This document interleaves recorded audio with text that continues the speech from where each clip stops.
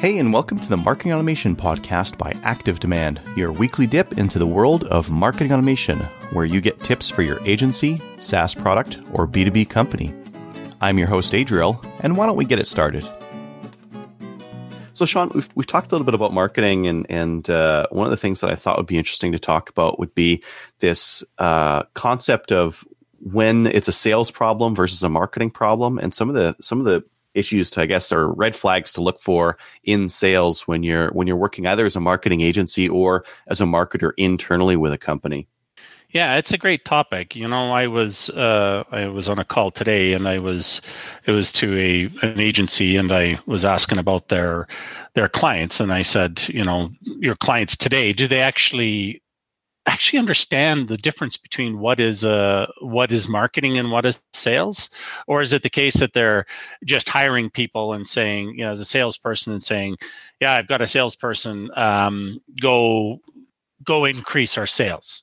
You know, what does that mean? Here's our product. Here's what it does. Not even that. It's just, okay, does his resume look good? He said that he closed lots of business. So I hired him. I'm paying him a bunch of money. Now go.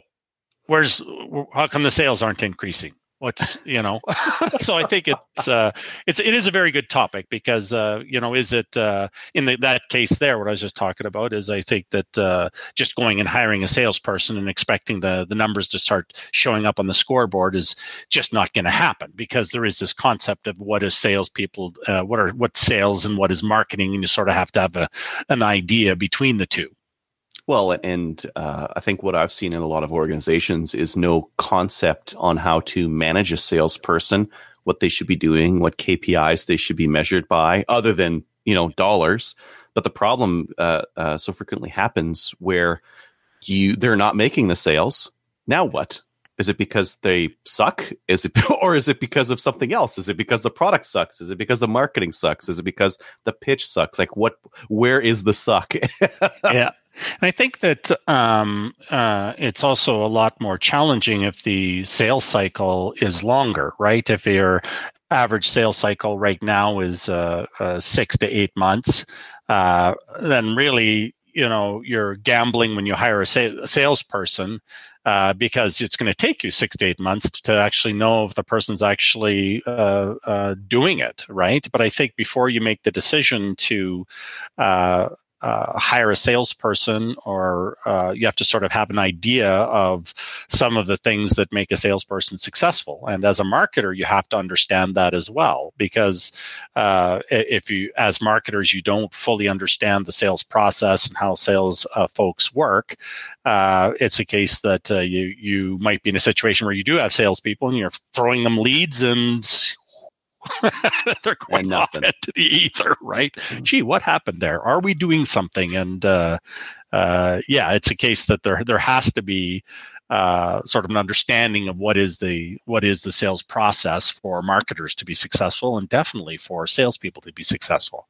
Yeah, that lead transition handoff from marketing and sales, and what that means from the salesperson, and what they're expected to do afterwards. Because most companies, especially small companies, are hiring salespeople to boost revenue, and often is the case that maybe that's the right decision, maybe it's the wrong decision. I've seen a lot of companies try to solve a sales problem by throwing marketing at it.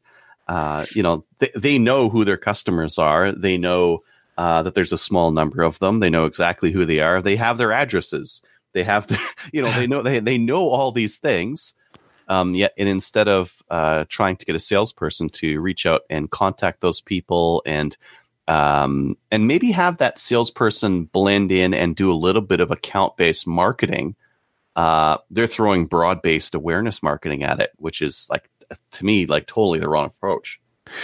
Yeah, and like when we were an agency, it was a case that for our B2B engagements, we always started the engagement with a consulting process, and part of the consulting process was really, it was actually a sales gap analysis. And what we would do is we would go in and fully understand what they believed the sales process was, what their salespeople's role were, who they believe, how well they're trained, what was the technology that said, did they have a CRM, all of these types of things. Because we knew as marketers coming into the engagement, if the sales organization was, in the dark ages and it was really, a worst case scenario, they're selling a $2 million consulting process or piece of equipment, and their sales process is the front desk lady who answers the phone. Right? It's just if as marketers, if we've got to come in there and take from introduction all the way through to the PO for their business, and their sales process is the front desk lady, we're setting ourselves up for failure. Right. And we wanted to make sure that going into the engagement, it was very clear as to who we were feeding. What's the animal? What's the beast look like? And if we're going to be delivering food to it, is it going to be able to eat it? Right. Yeah, I think a lot of businesses, you need to see that pragmatism in them for it to really work, because you have to follow a pragmatic, logical train of thought to get to where you need to build these leads, build a sales process, not do trade shows that don't work. I mean, like some of this stuff seems like, we're using fancy words like logic and thought process, but a lot of companies out there go to trade shows and get no sales from them. Or even worse, don't track whether they're getting any sales from them. They cook, $10,000 on a trade show display. Maybe if it's one of these fancy oil and gas trade shows, maybe they're spending 20 to 30 grand just on having the space for the booth at the trade show, and they don't know if it works or not. So, like that's an example of a company that might not be able to be easily helped by marketing, just because they're not there yet. They're not at a place of logic and of competition, really, to where you can help them with marketing.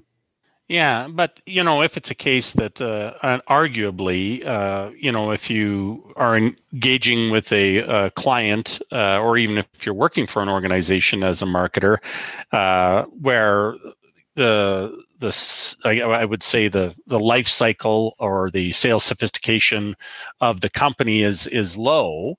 I think it's important to call it what it is and define this is the state of where we are in our evolution process. This is what it looks like. Well, this is what it should look like if we are doing things correctly. Let's map a path there. So maybe today we are doing trade shows, and maybe it's a case that that's the way it's always been done. Put the measurement in place, see if the trade shows are actually working. Right. Mm-hmm. And if you can't, then if I should say, if they actually are working, then surprise, you've learned something. But if they're not, you've got the evidence and the path towards success. Oh yeah, and I think you're mentioning like being surprised sometimes if it works, and I think one of the things that happens when you put a measurement on something is people change their approach and their strategy. So let's say you're doing trade shows right now, and you say, okay, we're going to start putting measurements. We're going to see if we get any leads on these, and if we don't get any leads, we're not going to do them.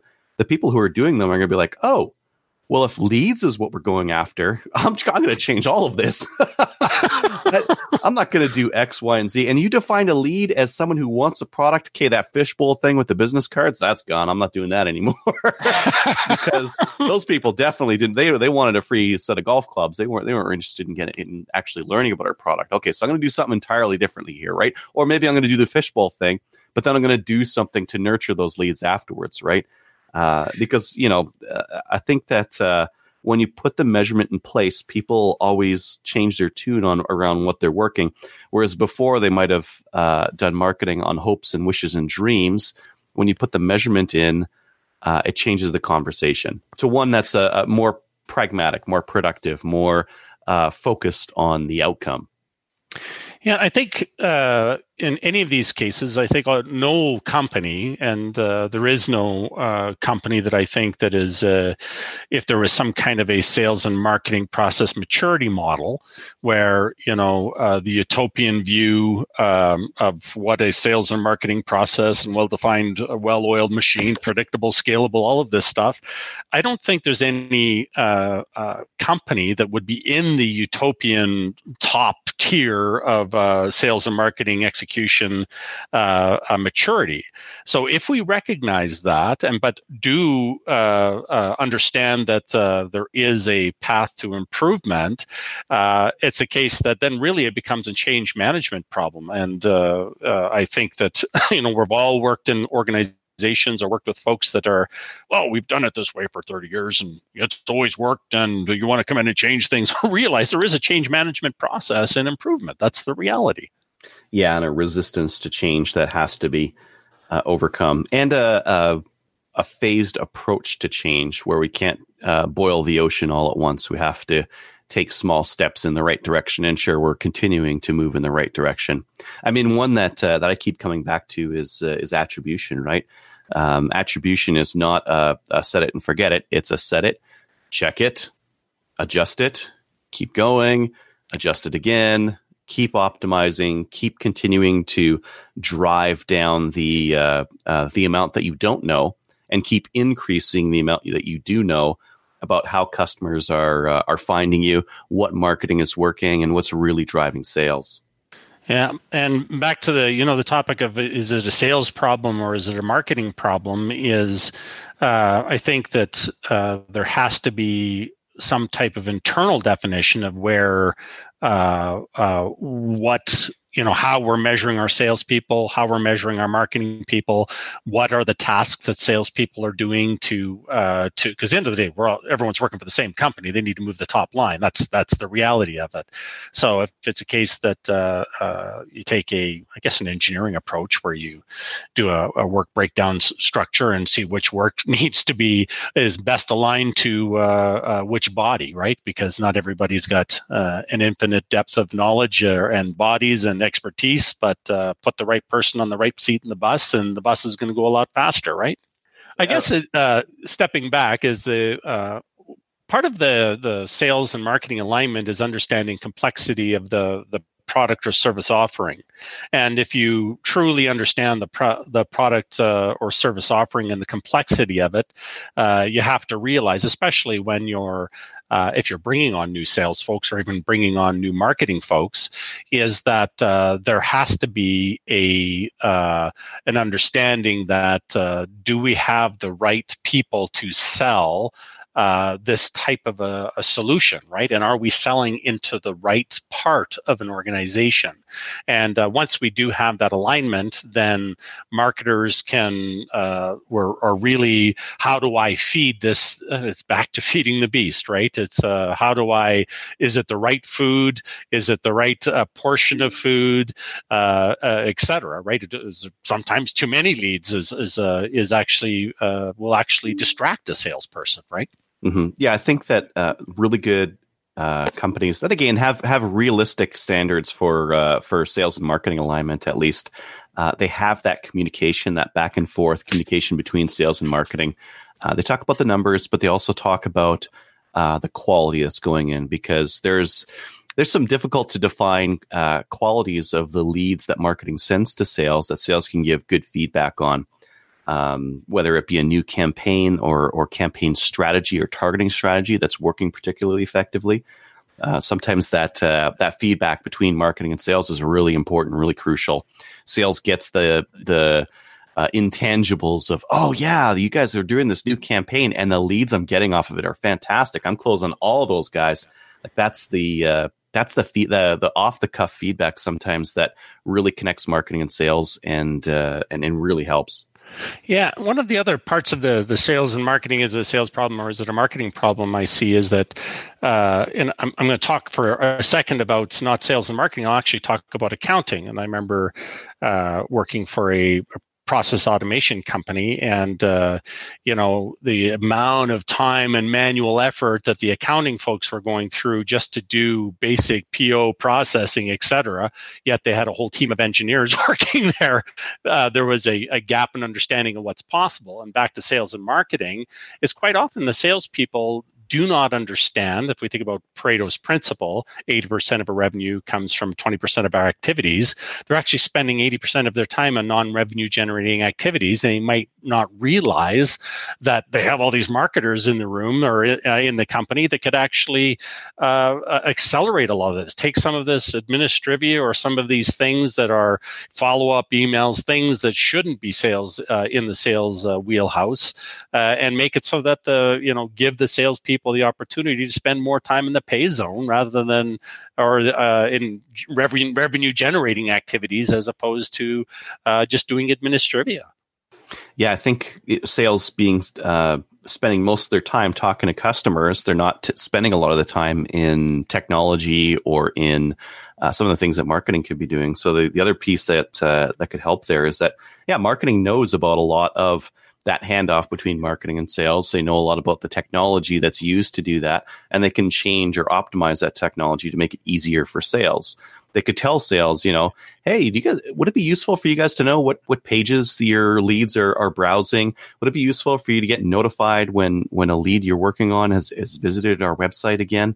And some of these things, sales doesn't know what they don't know. They don't know that that's even possible. So making sure that connection is tight and those suggestions are coming every once in a while is one of the things that's needed for that Kaizen method of continuous improvement to the sales and marketing approach.